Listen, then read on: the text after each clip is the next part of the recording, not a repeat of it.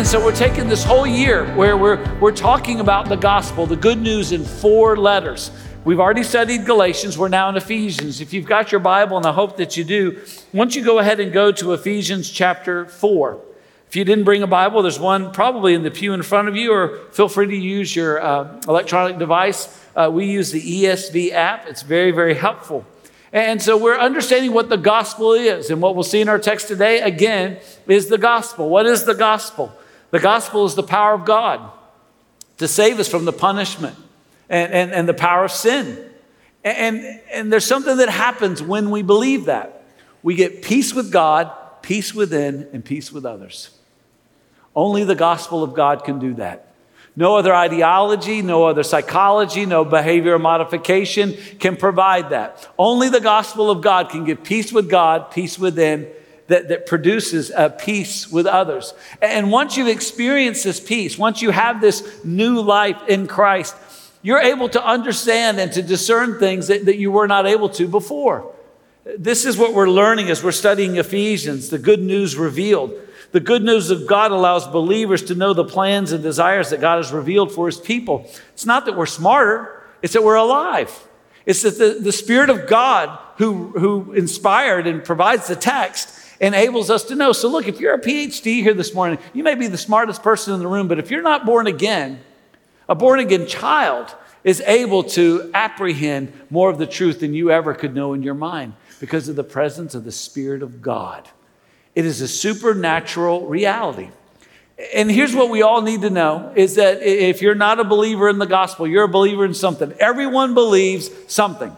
Everyone believes something is good and right and true and best. And we've been saying this throughout the year, so you can probably say it with me if you've been around. The gospel you believe determines what?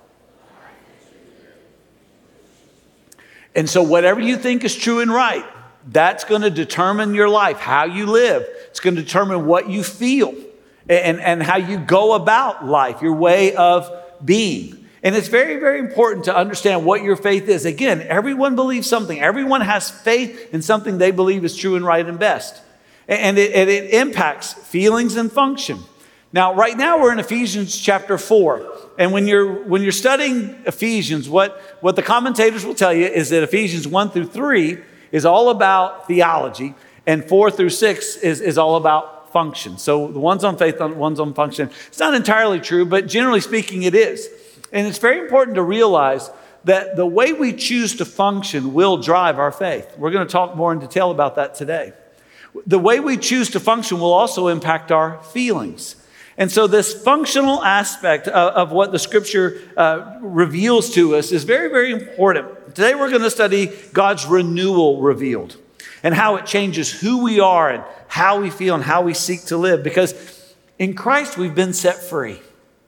Here we are on the cusp of once again celebrating our nation's independence. And it's important that we go back occasionally and read this article, which begins this way. We hold these truths to be self-evident, that all men are created equal, that they are endowed by their Creator with certain unalienable rights. What we need to remember as citizens of this nation is that the reason we have rights is because of the Creator. You remove the concept of the Creator and you have chaos. There are no rights apart from God. There is only power and the capacity to control what is said and done. That's all that is left apart from the Creator God. Because there is a Creator, there are rights. And within these rights, there can be a blessedness. And this blessedness allows for freedom. And a part of what we delight in as those who understand the gospel of God is not only the freedom we have as citizens of this great nation, but as citizens of the kingdom of God. You know the Declaration of Independence. You know the declaration of our freedom in Christ found in John 8:36. So if the Son sets you free, you will be free indeed. Do you know the declaration of Galatians 5:1? For freedom Christ has set you free. Stand firm, therefore, and do not submit again to a yoke of slavery. Or what about 1 Peter chapter 2? Live as people who are free, not using your freedom as a cover-up for evil, but living as servants of God. Honor everyone. Love the brotherhood. Fear God. Honor the emperor. One of the reasons why citizens of the kingdom of God are the best citizens of any nation is because of who we are made in Christ to be. And again, it's not that we seek applause. It's not that we seek approval of those around us on a horizontal level. We seek the approval of our Creator and Savior. And by living for Him, it brings about a blessing to those who are around us. So we can honor these systems. We can honor what is true and right and best. And we can be a help and a hope. And our text today calls us to this, to live out our freedom. So that we can enjoy the renewing power of God and it make a difference in our life and in our world. So you're hopefully there in Ephesians chapter 4. Our study today comes from verses 17 through 32, but Amelia is going to read 25 through 27. So Amelia, if you would come on up, let's all stand together in honor of God's word. Again, we're in Ephesians chapter 4. Amelia is going to read for us 25 through 27. Go ahead. Therefore, having put away falsehood, let each one of you speak the truth with his neighbor, for we are members one of another. Be angry and do not sin. Do not let the sun go down on your anger, and give no opportunity to the devil. The grass withers and the flower falls, but the word of the Lord remains forever. Amen. Amen. Before you're seated, look to the person next to you and tell them the sermon's for me, but I'm glad you're here. Go ahead.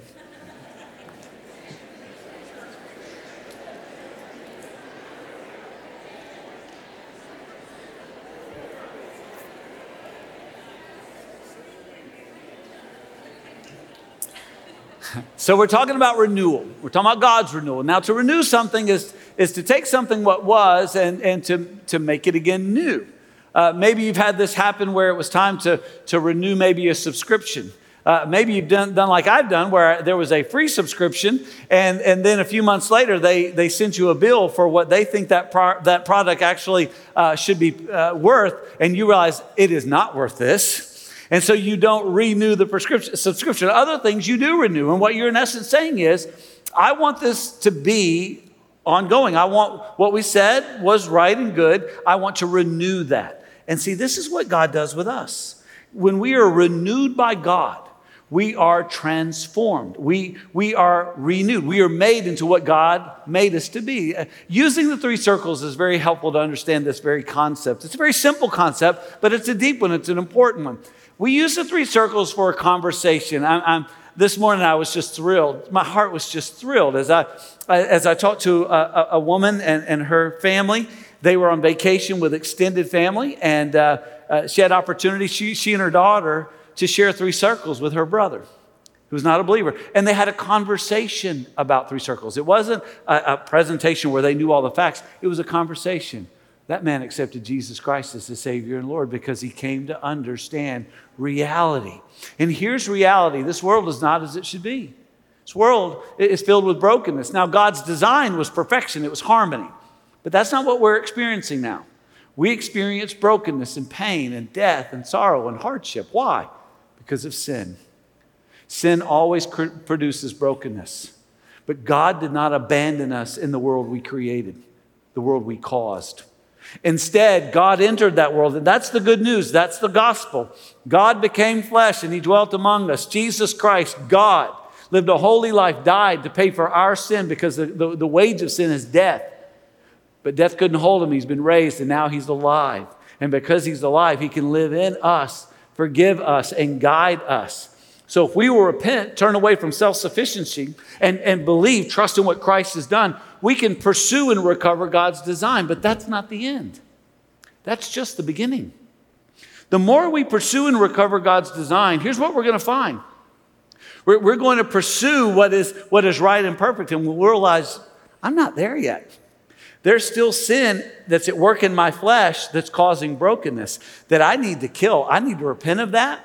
And I need to believe the gospel, not for salvation, but for sanctification, to become more like Jesus, to be renewed in Christ.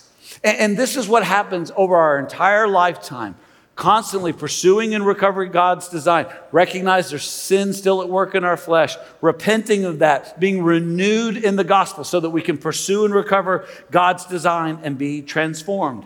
When God's renewal is revealed, there are so many good things that happen. We're liberated for experiences and a greater understanding of God. So there's three things that I would show you today that I would encourage you to write down and remember as it pertains to God's renewal revealed. First of all, this. God's renewal reveals the identity-changing holiness of God. The identity-changing holiness of God. As Christians, we're given a new likeness. We are made holy. The old is gone. The new has come. That doesn't mean that now we're going to be perfect. No, sin is still at work in our flesh. The world is still fallen, and yes, there is a devil, and there are fallen creatures that would seek to entrap us back into the slavery to sin. But we've been set free. And a part of our freedom is we have peace with God because we've been forgiven. It's what the gospel does. It gives us forgiveness from God so that we have peace with God. Once we have peace with God, we can have peace within. We can know that we are accepted by our Maker, that there is nothing that is keeping us from Him. We've been given holiness. We have a right standing with Him. And now we can share with others what we've been given. We can share forgiveness, and we can live in this new life, this new identity. And it's in this life that we're able to gain, and again, for me personally, this is very challenging, a real insight into what we once were. You know, sometimes when we're in the midst of something, we can't really see it for what it is. We have to see it in retrospect. We have to get past it and look back. I don't know about you, but there's been many times in my life when I've really thought, oh, if I could have only known then what I know now. But there's something about what I know now that comes from being able to look back and able to see what was. And so what we see here in verses 17 through 22 is what those who are in Christ, what we once were. And sadly, what some of you who are not in Christ, what you now are. For those of us who are in Christ, I know for me personally, it's hard to remember what I once was. It's hard to think about that, but it's also a blessing because it makes me grateful.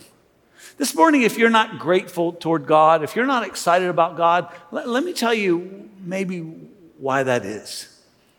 It probably has to do with the fact that you don't really understand the seriousness of your sin. You don't think that it's a big deal. And because to you, your sin is small, all you needed was a little Jesus, a little Savior, and so you're only a little grateful. See, when you come to the realization that your sin is a huge deal, that it is awful, and the grace and the love of Jesus Christ is great and awesome, it's then that your gratitude grows. That you find yourself content and happy because of who Christ is and what He's done. It's hard though because you have to look back. And in looking back, you see the ugliness. But it makes you grateful because God has been so good. We are such a blessed people. When I go overseas, I often come home and I realize how blessed we are as a people. If you've ever been to Africa, if you've ever been to India, if you've ever been to a third world country, you realize how important water is. Walking around these parts, it's like, water is very, very accessible. But I'm going to tell you, when I was in Africa and it was 110 in the shade and the water wasn't clean, it was a real chore to have enough water to be sustained for a day. I remember coming home and just going to the kitchen and turning on the water and just being like, wow, this is amazing. After a while, it began to scare the children. Mom, what's Dad doing? Why does he can't you see this, kids? It's water.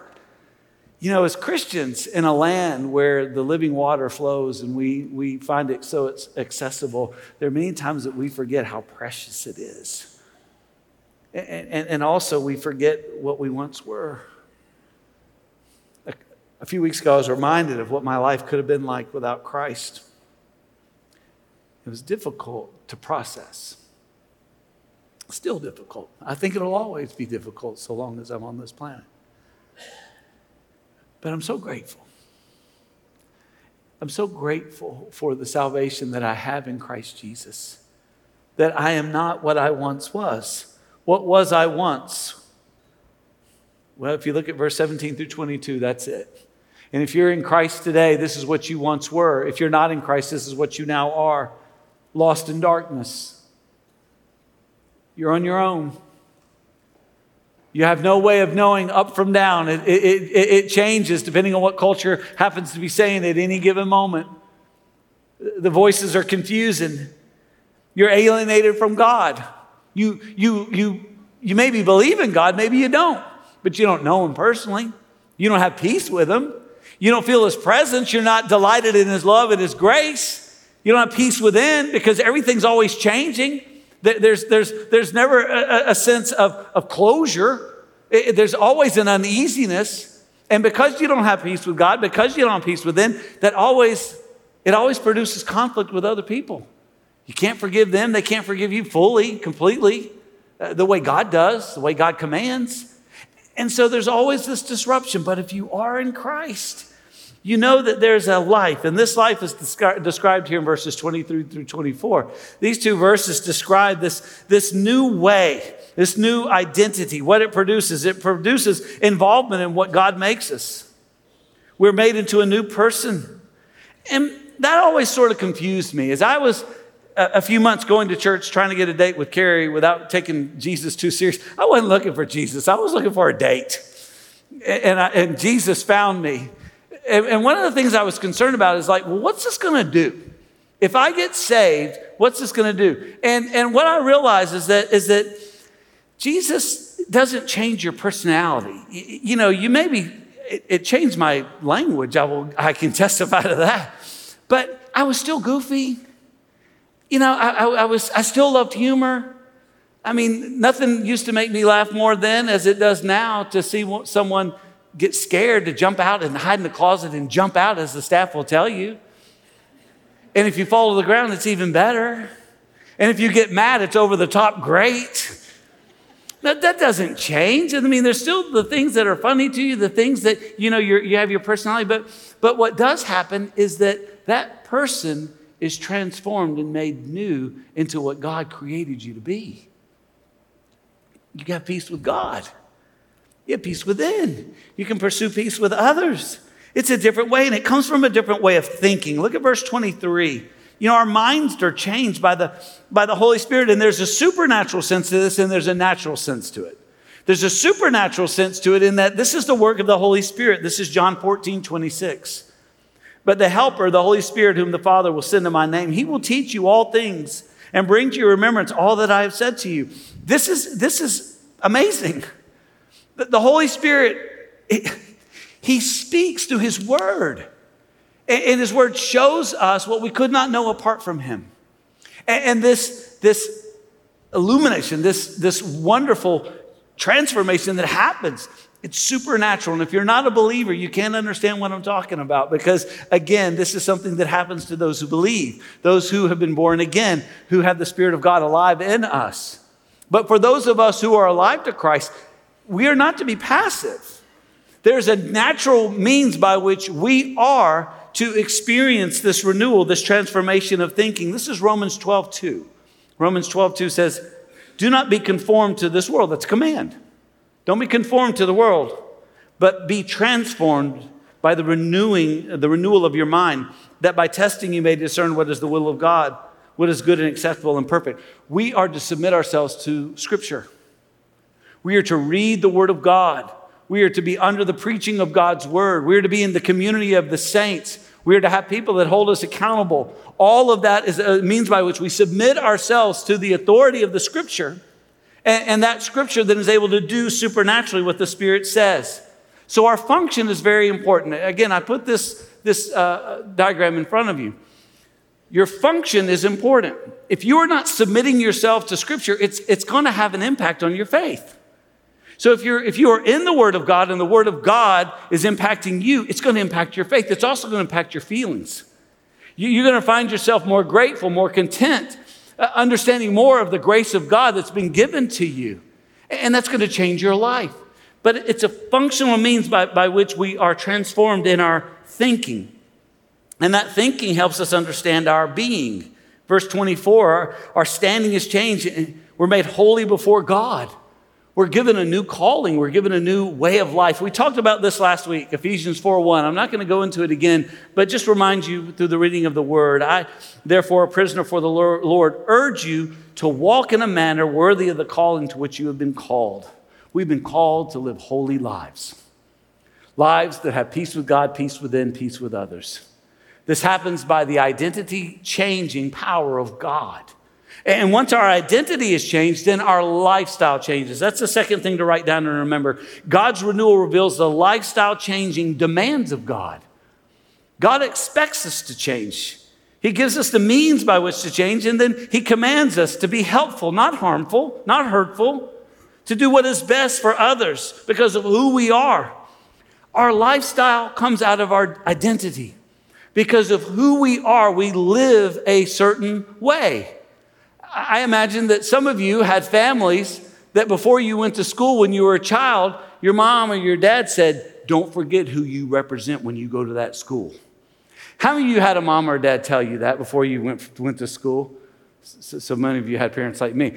Let me ask again. Let me make sure you're awake. How many of you actually had a parent say, I expect you to live up and to honor our family name out in public? Show of hands. Man, there are a lot of people like me. Okay, so a lot of people are grown up told that when they go to school to represent the name, this is what our Father does for us. He says, as you go out in the world, remember whose family you're a member of and live like it. Your identity, who you are, drives your behavior. That there is a lifestyle change.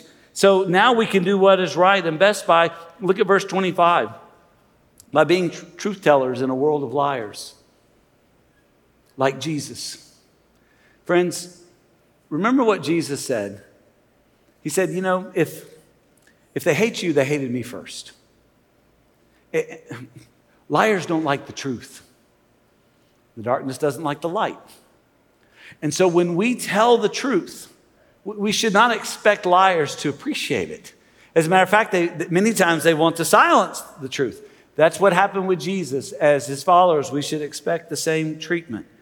We can do what is right and best by being loving even when we're mad. Look at verses 26 and 27. Listen, there's nothing wrong with being angry. What we are not to do is to sin in our anger. Don't make excuses for yourself. Well, I just kind of fly off the handle sometimes. No, that's sin. It's not a mistake.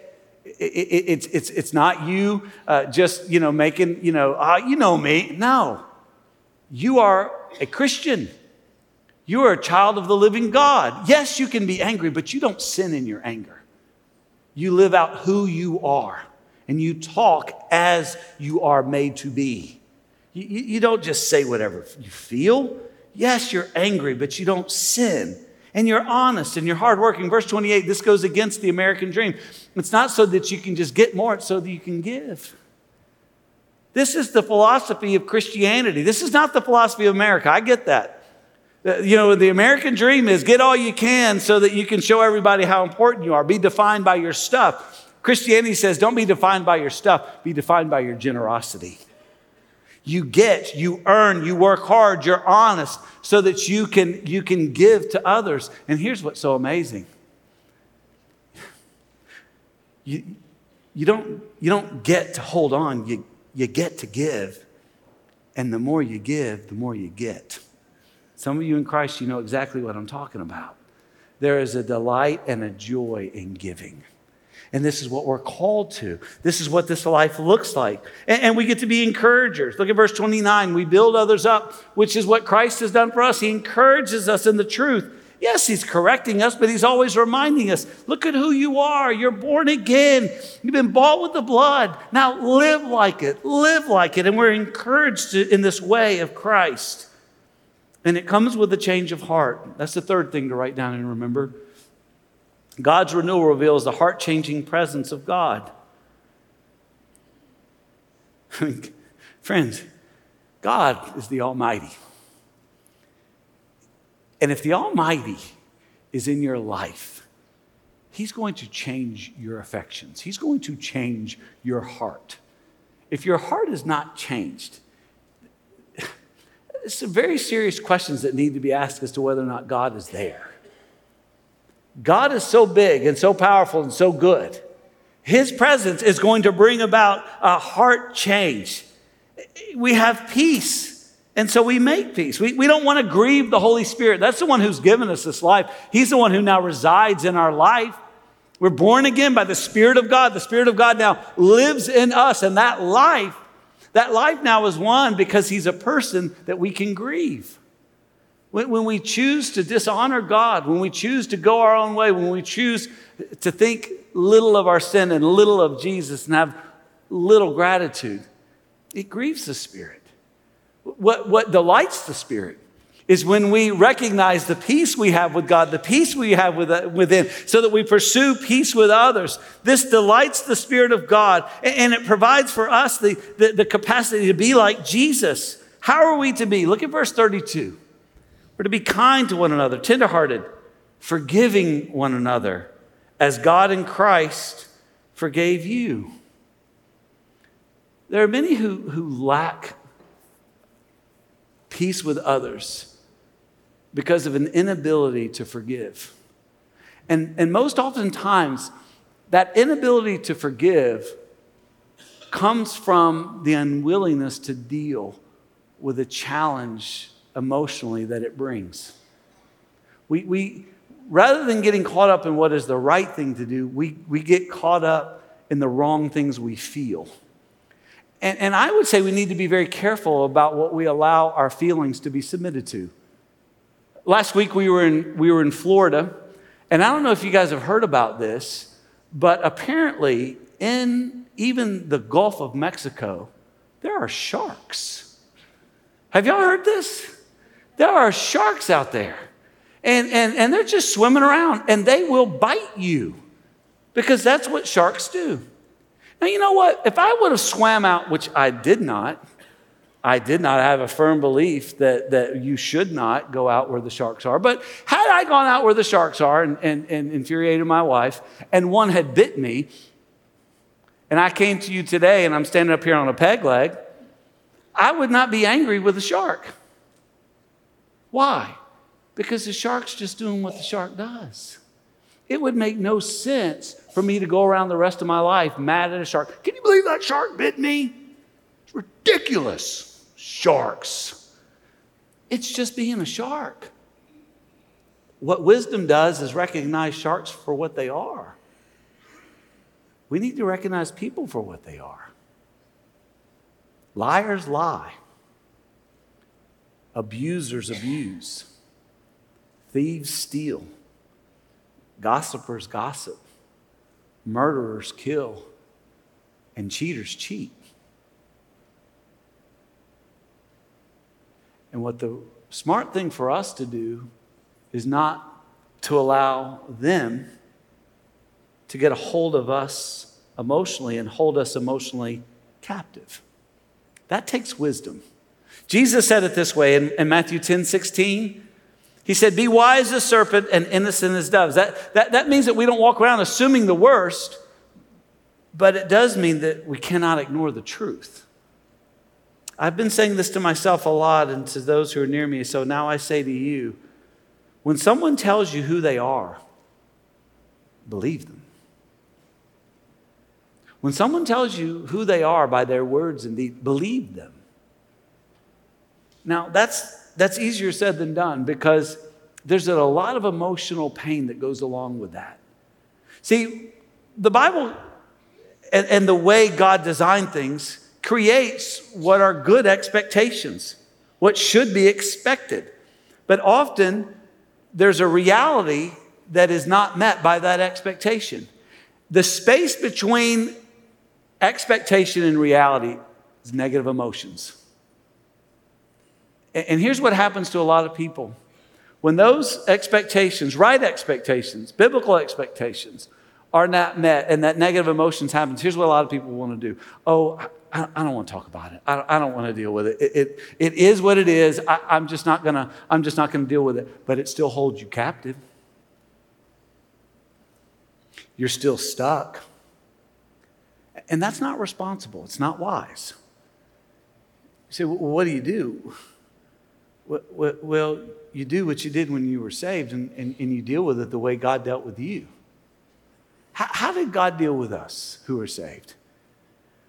When we didn't meet expectation, when we didn't live the life that God created us to live, there was a negative consequence to that. The reality, we didn't measure up to reality. There was a huge miss. So what did God do? He came to us in His Word and in His person.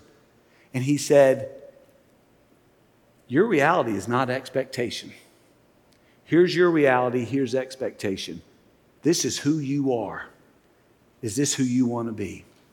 See, this is what the Bible does for us. It reveals who we are. It reveals our sin. It reveals where we're wrong. And the invitation of Christ is to come and to say, I don't want to be that. I don't want to be a cheater. I don't want to be a liar. I don't want to be a gossiper. I don't want to be darkness. I don't want to cause pain. I want what is good. I want what is right. I want what is best. And Jesus says, well, then repent. Turn from your wickedness. Receive forgiveness and come under the authority of Jesus Christ and be made new. And have new life, peace with God. You know what that does? It gives peace within. And then that frees you to go and make peace with others. You say, well, how do I do that? You do it the way God did with you. You go to those the right expectation is here, but the reality is down here. And you say, friend, here's where you are. Is this who you want to be? Is this who you are setting yourself out for? Is this your reality? Is this the way you're going to go about life? And when people tell you who they are, believe them. And so if someone says, yeah, I'm going to be a liar. Yeah, I'm going to be a cheater. Yeah, I'm going to be a liar. You can love them, but you can't allow them to control your emotions or influence them.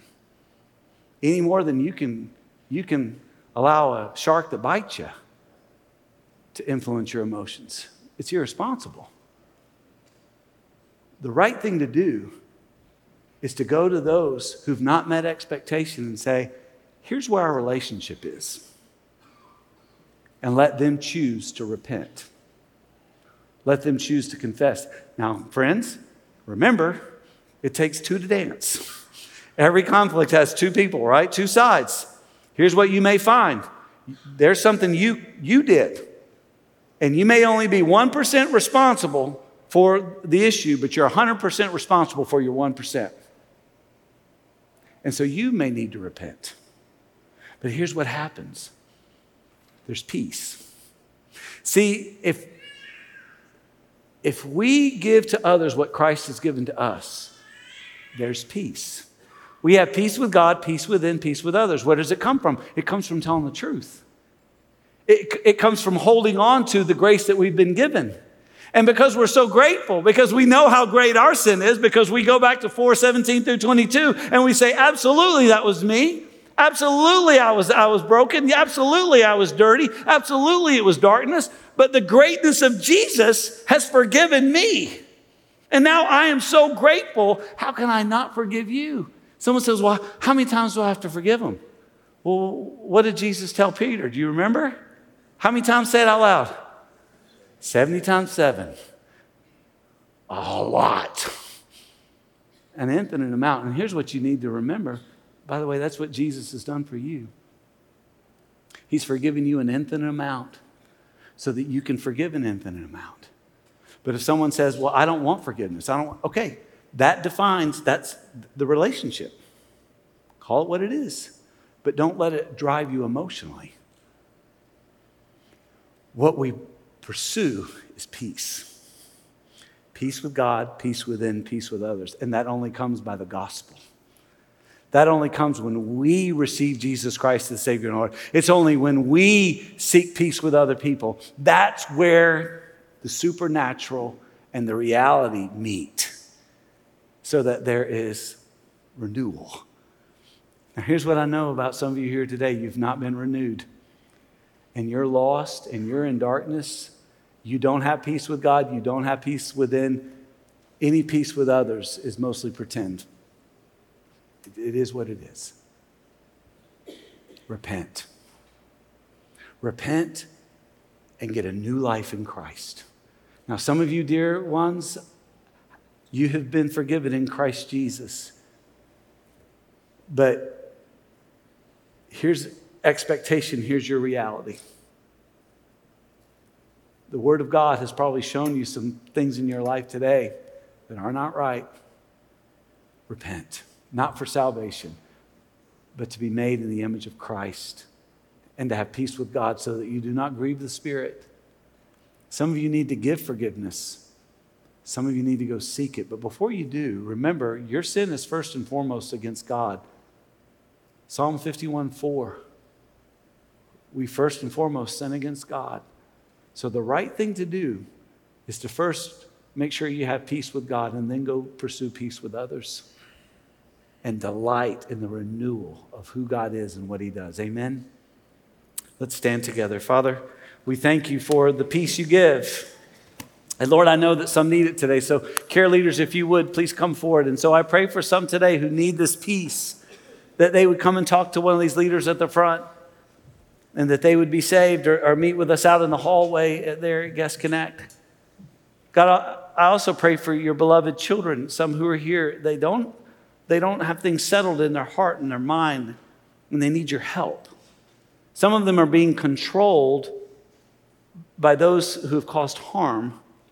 And I pray today that they will be wise and innocent in the matter and have peace.